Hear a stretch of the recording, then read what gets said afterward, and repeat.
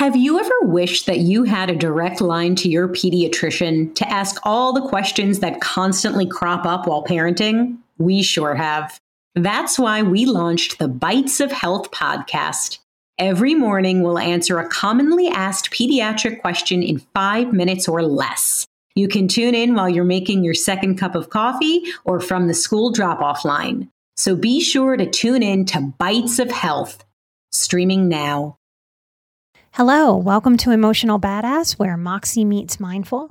I'm your host, Nikki Eisenhower, life coach and psychotherapist. And on today's episode, I'm discussing, do I need help healing?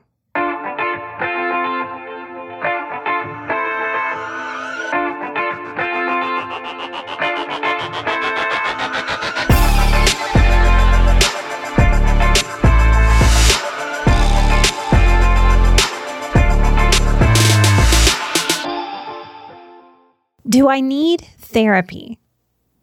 This is a big question. Do I need a coach? Do I need a massage therapist? Do I need meds? Do I need a support group? These are difficult questions, I think, because of the word need. Because in actuality, all we really need is air to breathe. We need water to hydrate. We need food. We need shelter. And we need at least some touch. A better question than do I need might be, am I surviving or thriving? That's a totally different question with a completely different vibration. That need word really shuts us down. Can you feel that?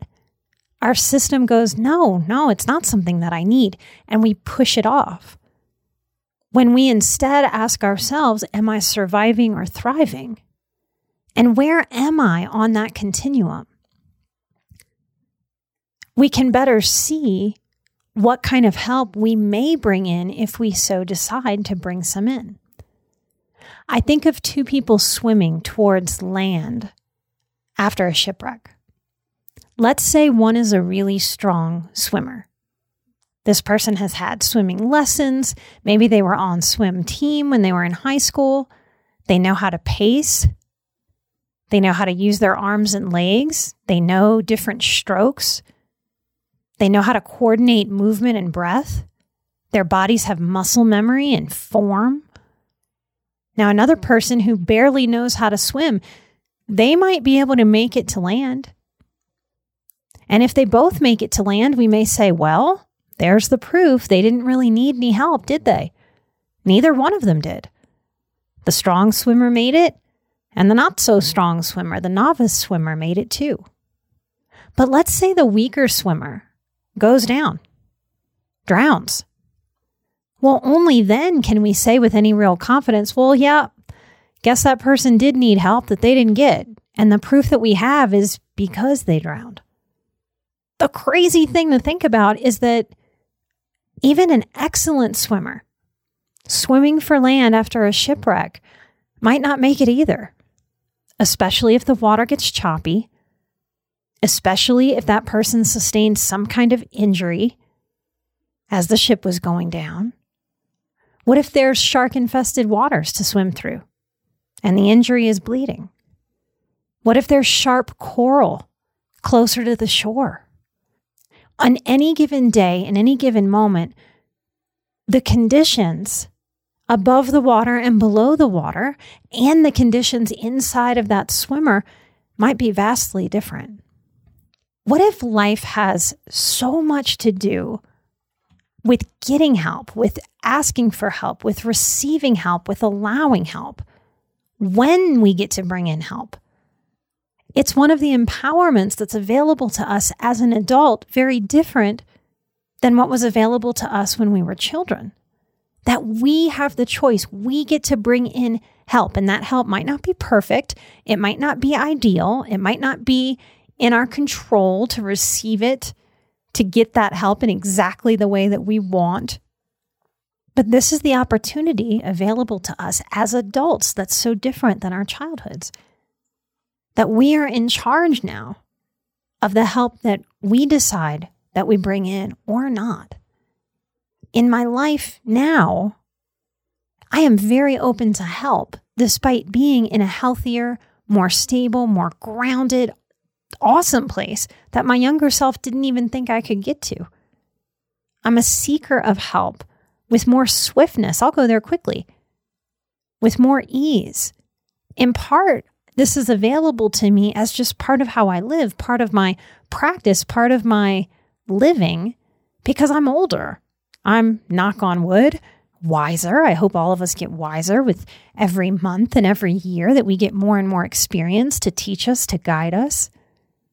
I've also done intentional work to separate guilt or shame from the entire concept of receiving help, which means I've done work to heal the hyper-independence I developed to survive my childhood and my young adulthood.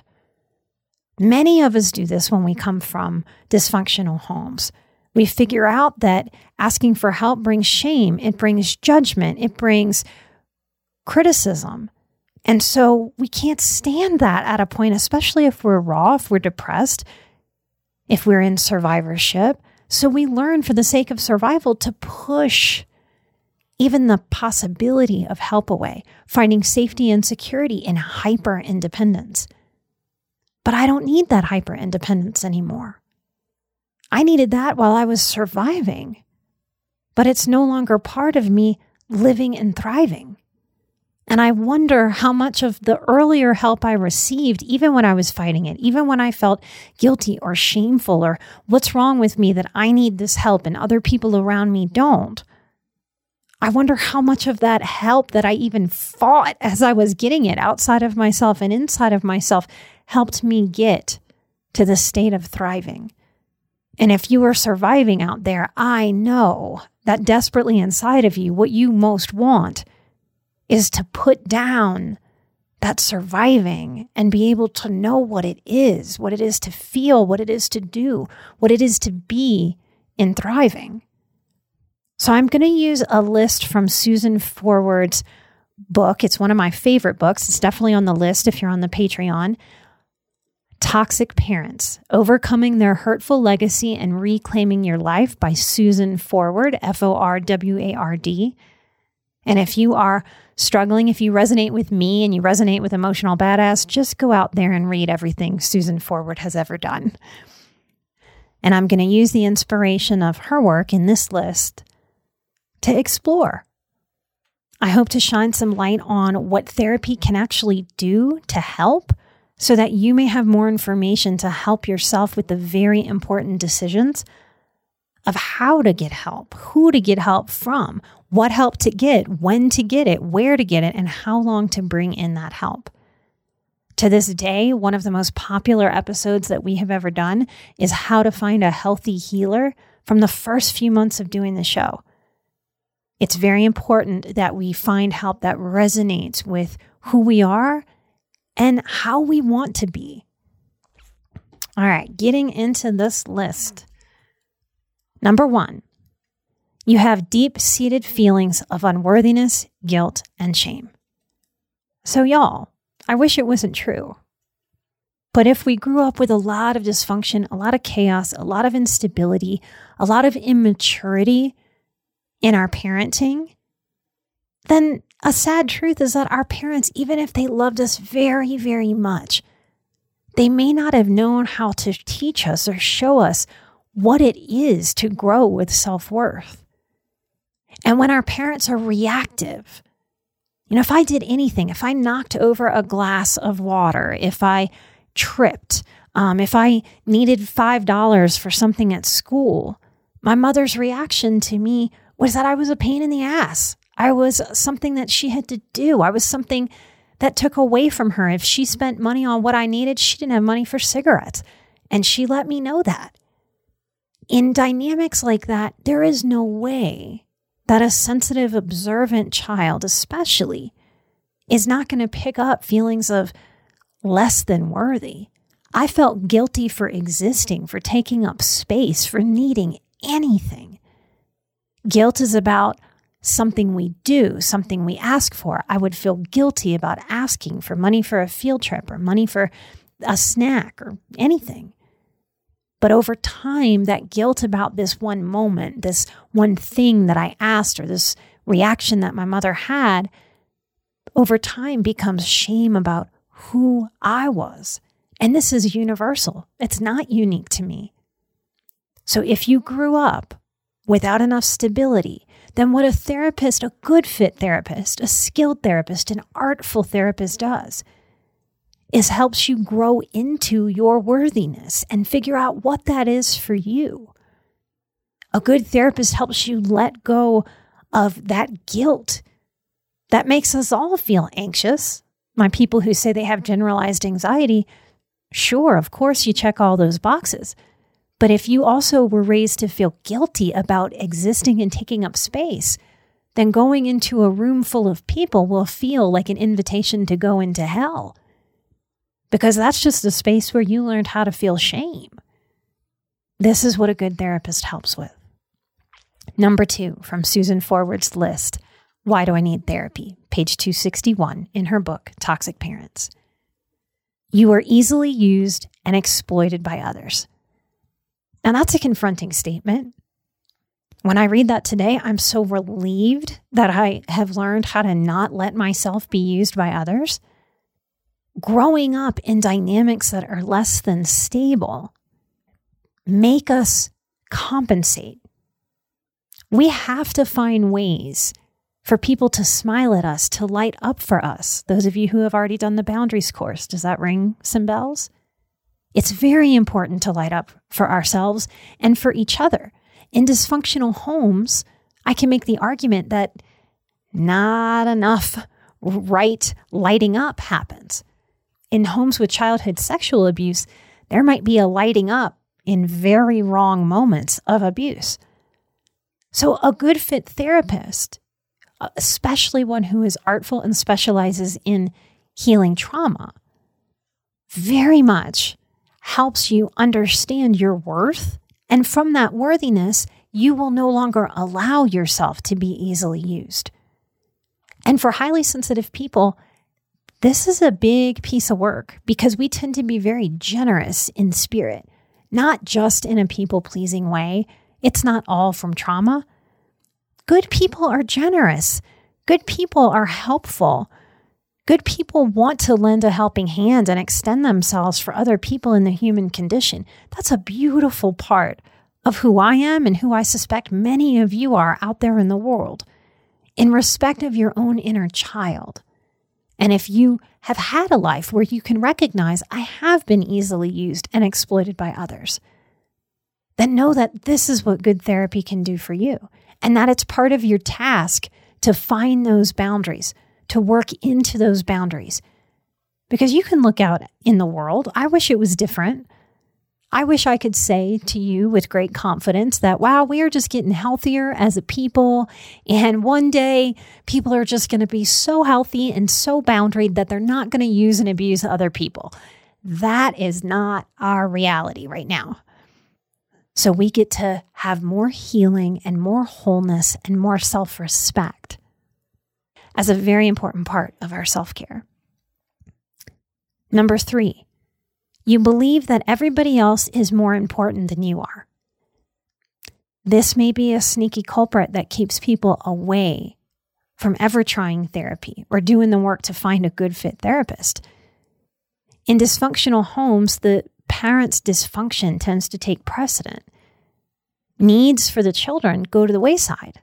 So if you grew up in such a way, you can't possibly know your worth. Therefore, you have learned that other people, other people's needs, other people's desires are more important than yours. A good fit therapist helps you find the space that you get to take up and then hold your line. It helps you sort of stand up for yourself with head held high, knowing that you are important. In my own journey, when I started as a very young adult, when money was very tight, paying out of pocket for counseling, and early on, a lot of it was bad counseling. It made me very angry to spend my hard-earned money when I was sacrificing really hard for it to get subpar, mediocre, crappy help. That's another sad reality that I wish wasn't true. But when you have been raised that you're not important, I thought my mom getting cigarettes was more important than I was. And then I'm supposed to grow up and drop, especially if I'm coming from poverty, what feels like a whole lot of money on something that might not even work for me. That feels crazy. So that's a big bridge that we have to cross if we don't feel important enough to invest in ourselves, to spend money on ourselves. And that often is part of what's happening in dysfunctional homes. In homes where there's more money, there tends to be control, puppet mastering around money, around things being spent on you. In homes where there's less money and more poverty, there tends to be a strong shame and guilt dynamic. You are wrong and bad if you spend for yourself. And that's understandable. Because if you're scraping it together to pay rent, to pay electricity, to pay for food, it can seem, rightly so, like some kind of frivolous luxury of lighting money on fire that you're just going to sit and chat about your problems. It's a very easy thing to judge and shame. We all come from different cultures. If you're raised in a family with the culture of getting help and going to therapy is a different beast. But if you are raised that you never share your family's secrets, that's a betrayal, or you're not allowed to go outside of the family, or you're shameful for spending that money, it's a really hard bridge to cross to start a therapeutic process. It is a big reason why I wanted to start Emotional Badass, not just for the therapists out there to find some of their confidence and some of their footing and trying to have a more personal relationship with their clients for the sake of healing, but to talk about the importance of being able to pick somebody that is a really good fit. We need people to help us that get it. And everybody doesn't get all the things, and that's okay. There's some things that I don't get or don't want to get. But we get to find good fit healers to help us cross that bridge so that we can see that our investments can be worth it. And that starts to build a momentum of permission out of seeing that the help is actually worth it because you're worth it. Okay, here's another. Number 4, you believe that the only way to get love is by catering to the needs of others at the expense of your own. This is part of why so much of this audience is recovering codependency. If we are under-nurtured, if we are underseen, if we are feeling under-important in our family system, then we compensate for that by learning that the only way we get love is by basically emotionally kissing ass, by catering to the needs of others at the expense of your own. That's part of the balance that we have to strike out in life and learn. How do we be generous people, kind people, giving people? Where is that line between genuinely being that and overfunctioning, becoming a doormat, performing to get acceptance? When is the sacrifice right for our loved ones? And when is the sacrifice wrong? These are the questions that we ask ourselves for a lifetime. They're such a big part of the therapeutic process that it really is parental. I don't think mental health likes owning that. Might freak people out, just like when I say I genuinely love my clients. It's like, this is supposed to be transactional. Nope, this is a profession. This can be scientifically researched. You're not allowed to love people. That makes us uncomfortable, except this is where so much of our wounding lies. And if our wounding lies in how we were loved, how we were respected, how we were made to feel important, how do we heal that if not in the space of being considered important, of being loved, of being shown a different version, a different perspective of what being loving and kind is? How do we do this if we don't have people to talk to that will help us find that line within ourselves so that we can respect our generosity and those desires and learn how to not be doormats and be self-respecting for our adult parts just as much as our inner child parts? All right, number 5. You have a very difficult time setting limits, expressing anger, or saying no. Hello Boundaries course. And no, we don't have it up yet for you to sign up for 2023, but we will have that soon. But this is part of why the two main things I have out for you now are boundaries and about peace. Of course, you get to set limits, but it is quite the process to learn what limits are, how to have them on the inside of you, how to express those limits to another person. And through verbalizing, through coaching, through learning new language by speaking to and listening to a good fit therapist, you grow in the art form of communication to be able, from a place of I'm important, therefore I give myself the permission to have limits, then be able to create those limits, those boundaries. And expressing anger, you guys, this is something even in the healthiest of households, I don't think we do a great job of. Anger is one of those feelings. You know, it's a scary feeling. It's a powerful feeling. For passionate people, we can even frighten ourselves with the intensity of our own anger.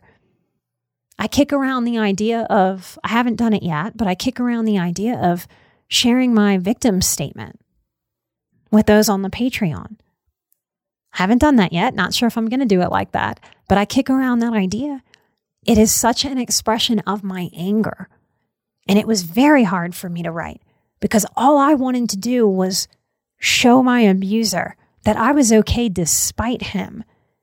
But that's not what that letter was about. That's not what that moment was about. It wasn't about me telling him, hey, I'm okay despite you. It was there to tell him the impact of what he did on me, what he did to me, what he did to my family system, and what he can never undo. It was a permission to express my anger, and boy, did I. Part of why it's so hard to express anger is because that critical voice will show up and shame us up and down. An artful therapist is working on all of these things I'm talking about all at the same time. There's so much more going on when you sit for that 50-minute session with a well-qualified artful therapist and healer or coach. Because just like children growing, we don't get the luxury of pulling these things apart and just working on one thing at a time. Life is coming at us. We are making decisions. We are living life. We are moving forward while we do our healing work. Life will not stop for us. That may be part of what ultimately can give you permission to allow some help.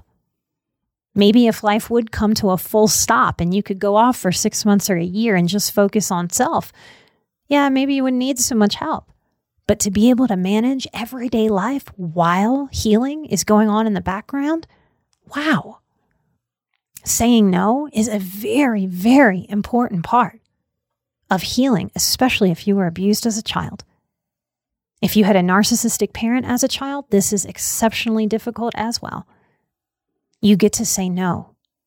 And a good fit trauma therapist encourages you to do so. When I work with people, I very much encourage, hey, disagree with me. Say you don't like something I said. But don't go into your patterns of shutting down or people pleasing or saying something's wrong with you because you have a different opinion. It's okay and it's safe to have a different opinion. We can disagree and we can do that respectfully. If we can't do that in the therapeutic process, how are people to learn that who come from families that frankly have never seen people agree to disagree with respect? It's one of the things that almost universally misses in a dysfunctional family. If there's enough dysfunction, we might not ever see a proper apology, even a proper, hey, I don't know. I'm not the all-knower of all things. I don't know. I'm going to have to find out because I don't know, and it's okay to not know things. So sometimes very basic things like I'm naming miss us for a lifetime, and we reparent ourselves through the example of that good fit therapist. And we take that example as it plays out in front of us and we tuck it into our hearts. We tuck it into our psyches. Number 6, you draw cruel or abusive people into your life and are convinced that you can get them to love you or be nice to you. So far on this list, this was probably one of the hardest things for me to learn and the thing I needed the most help with. I had had a lot of cruelty around me. I'd had a lot of love too growing up. And so many of my clients do. I think it's maybe it's like a movie mystification that we think that an abusive home is cold and dark and never warm. Those exist too. But more often than not, that pendulum swings. Dysfunctional families can be so much fun. They can have killer senses of humor. And when they are in their charming parts, my goodness, laughter, good food, good get-togethers. And then the pendulum swings to the other side. So in having cruel or abusive people in your life young, it programs us to allow cruel and abusive people when we're older. Healing is reprogramming that. It's one of the sad things that often goes unspoken in mental health. Because if this is what you were primed for, one of the things that happens, and I'm going to name it because I want you to avoid it or I want you to get out of it as quickly as you can if you're in it when you hear me say this. Professions that have teaching as spirit draw the most predators to.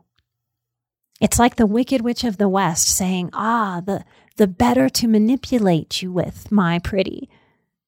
Yoga teachers, priests, pastors, therapists, doctors, surgeons, people who hold power with mind and body and heart also draw in people who want to manipulate through mind, through body, through heart. So many trauma survivors, because they are sort of primed to partner with cruelty or narcissism, it's been normalized to them, will pick a therapist that has those traits. When you connect with someone that feels right, that is aligned on your path, you feel that. It feels like an exhale. It feels like oh wow, oh my goodness, they get it. This feels surprisingly good. Yes, yes, yes, yes. And when you feel the opposite, you really feel the opposite. You feel ew, no, that's not it.